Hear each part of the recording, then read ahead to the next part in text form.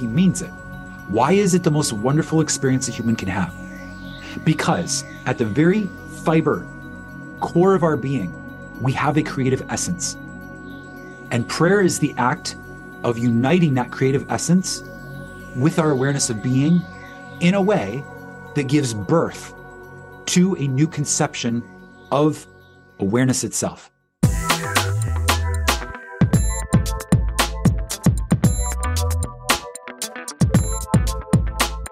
Welcome back to another episode of Daily Neville. I am your host, Josiah Brandt. Daily Neville is all about breaking down the teachings of Neville Goddard, making them easy to understand, easy to digest, easy to apply in 20 minutes or less. Today we're continuing with Neville's famous book, Your Faith is Your Fortune. And this is the chapter that is all about prayer.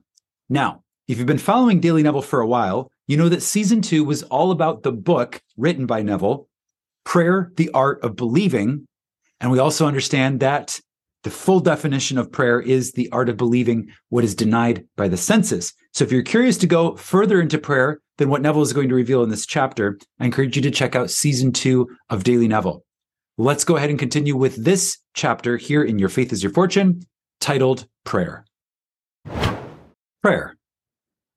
When thou prayest, enter into thy closet, and when thou hast shut thy door, pray to thy Father which is in secret, and thy Father which seeth in secret shall reward thee openly.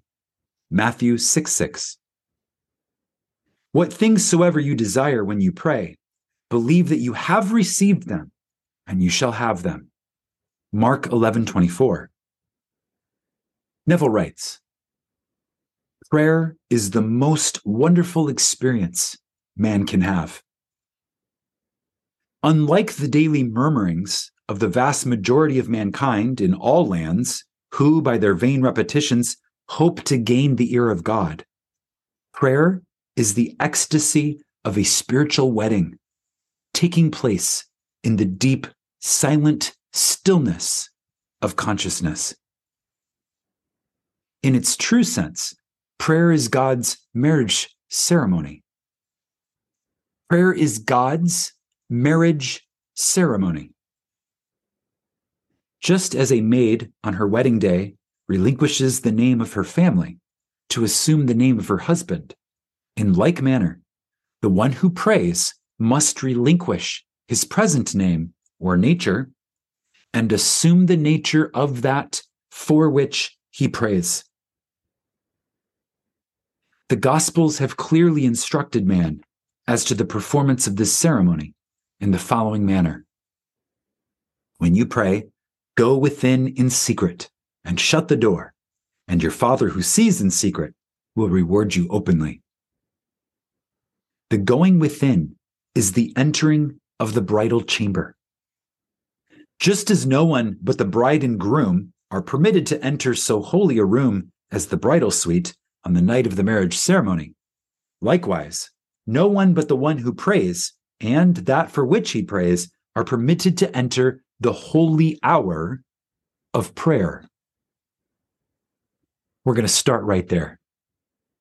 Neville is saying that prayer is the most wonderful experience man can have. Neville isn't one to waste words. When Neville says prayer in its true form is the most wonderful experience a human can have, he means it. He means it. Why is it the most wonderful experience a human can have? Because at the very fiber, core of our being, we have a creative essence. And prayer is the act of uniting that creative essence with our awareness of being in a way that gives birth to a new conception of awareness itself. It is a sacred act and the most wonderful experience anyone can have. According to Neville, also according to me, but you have to try this for yourself to really understand what this means. You really have to experience this for itself. Now, he's talking about using a marriage ceremony as a correlate here. He's saying the bride on the wedding day is giving up her family name and taking on the name, and of course, name means nature, of her husband. in a traditional sense. And in so doing, in prayer, we have to give up the former conception of ourselves, the former nature of that which we were expressing, and now align with a new nature. Shed the old, put on the new. And in this moment, this is a sacred act. And that's why you are going into the bridal suite. This is the holy hour of prayer. Now, the reason I'm really emphasizing and magnifying this and surfacing the value of this is because for a lot of us who maybe struggle a little bit with planting these seeds in our awareness or having success and bringing to fruition, bringing to fullness, getting our seeds to bear fruit, perhaps it would help if we began to look at this planting of the seed as a holy hour, as this act of prayer as a holy hour. If we were to cherish this act with the level of sacredness that one perhaps in a traditional sense would cherish the act of marriage or the holy union of a bride and a groom, if we gave that same measure of importance, that same measure of sacred veneration to this act, perhaps that would bring another level of engagement with these ideas. So what I'm suggesting in this moment is to begin to give this sacred act a sense of being a holy hour, to really cherish this sacred act of union and communion with this deeper level of your being. Neville says, as the bride and groom on entering the bridal suite securely shut the door against the outside world, so too must the one who enters the holy hour of prayer close the door of the senses and entirely shut out the world round about them. This is accomplished by taking the attention completely away from all things other than that with which you are now in love, which is the thing desired. To be successful, imaginal acts really need to evoke a sense of love within you. You really need to feel this thrill of desire. It should feel like a romance. You should be romancing this state of yourself. And as we spoke about in the previous episode of Daily Neville, if whatever it is that you're claiming for yourself is not evoking an emotional response in this way, you've got the wrong thing. You think it's the end, but it's not the end. Because if you truly go to the end and you really begin to feel that end, it evokes a sense of thrill. It evokes a sense of romance. It makes you feel like you're falling in love deeper with a deeper aspect of yourself. You're loving yourself in a new, deeper, more fulfilling way when you're giving yourself this expression. So sit with this and begin to cultivate this deeper level of love, this deeper level of desire, and begin to really sit and soak in it and treat this, the act of doing so, as a holy hour of prayer. Neville continues, the second phase of this spiritual ceremony is defined in these words. When you pray, believe that you have received, and you shall receive. As you joyfully contemplate being and having that which you desire to be and to have, you have taken this second step and are therefore spiritually performing the acts of marriage and generation. Your receptive attitude of mind, Neville writes, while praying or contemplating, can be likened to a bride or womb, for it is that aspect of mind which receives the impressions. That which you contemplate being is the groom, for it is the name or nature you assume, and therefore it is that which leaves its impregnation. So, one dies to maidenhood, or the present nature, as one assumes the name and nature of the impregnation. Lost in contemplation, and having assumed the name and nature of the thing contemplated, your whole being thrills with the joy of being it. This thrill, which runs through your whole entire being as you appropriate the consciousness of your desire, is the proof that you are both married and impregnated. What does he mean by that? Married and impregnated. So married is, again, assuming the new nature, casting off the old identity, leaving the maiden name behind, taking on the new name or nature, the new conception of yourself. That's the marriage. Impregnated is you are now carrying a child, again, in a spiritual sense, and that child would be the expression of the impression. So the child would be the hardening into material form and fact into the world around you in a way that all can see, touch, taste, and hear using their senses, the evidence.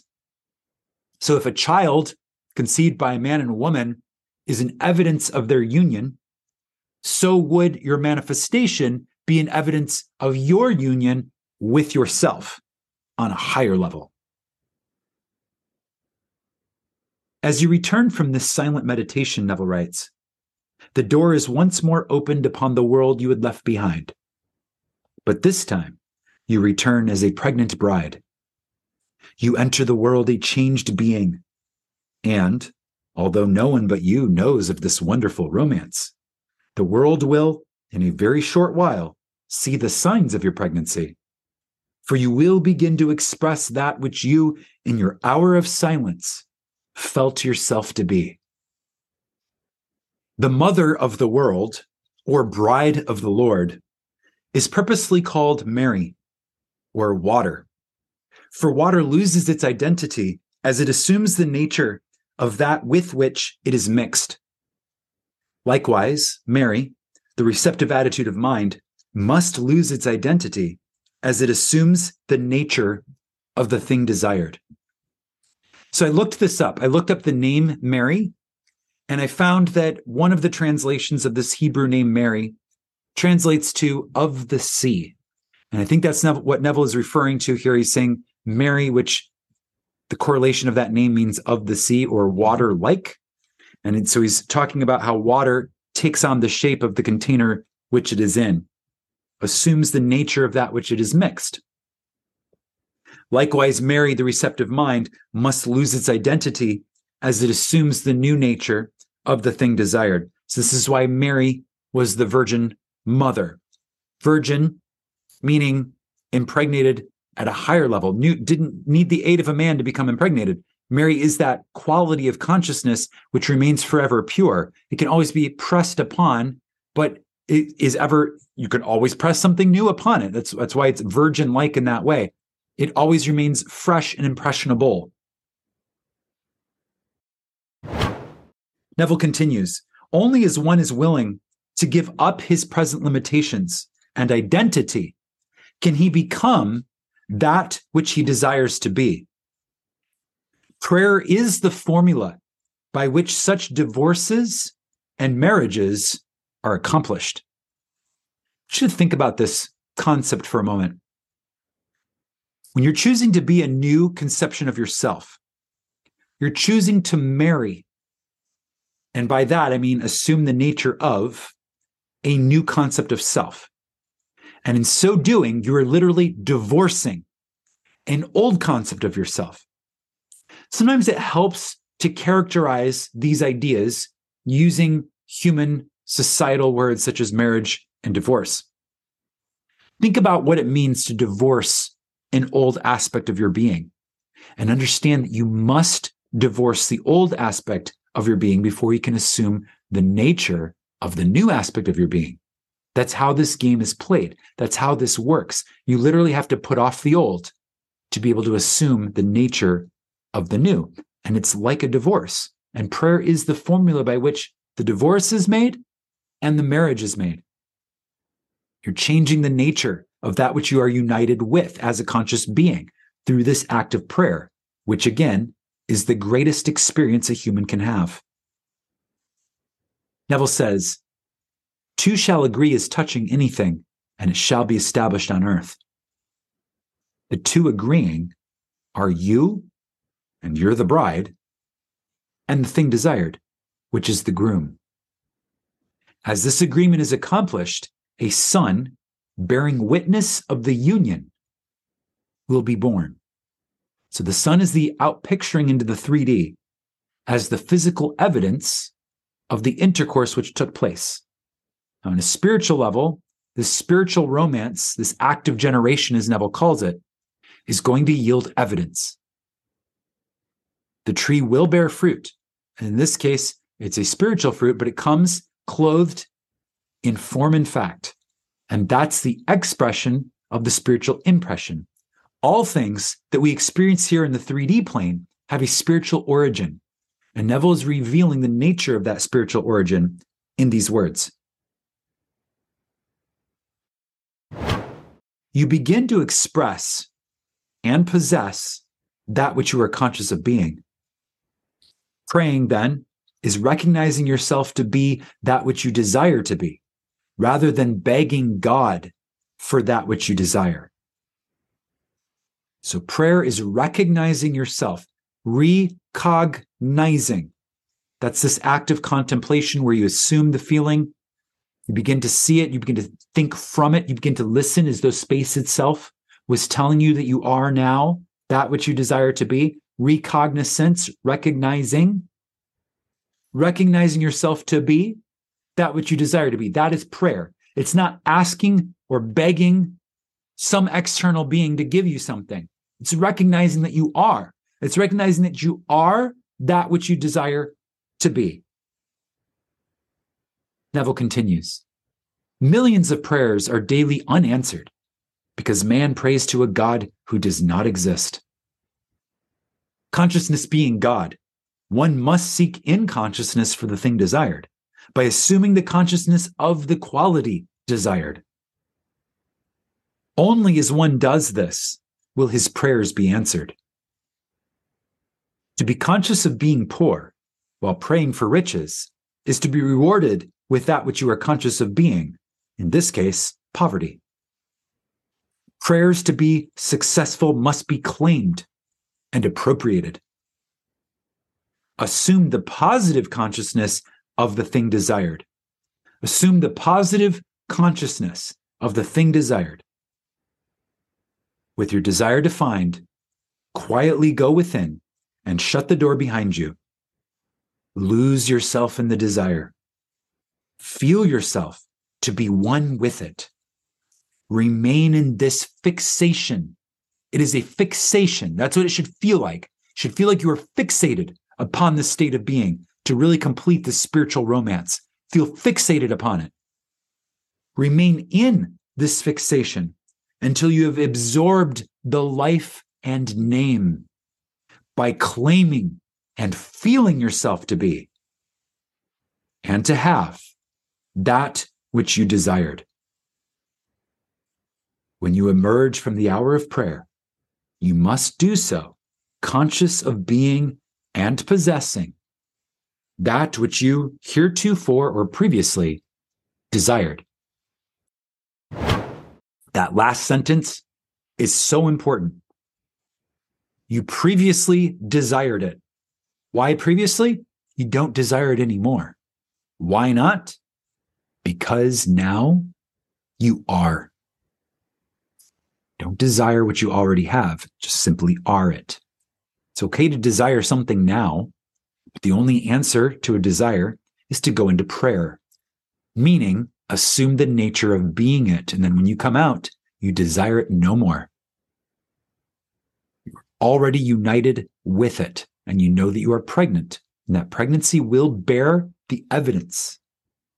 Clothed, material, flesh, evidence of the senses. That's what I mean when I say evidence of the senses of your spiritual union.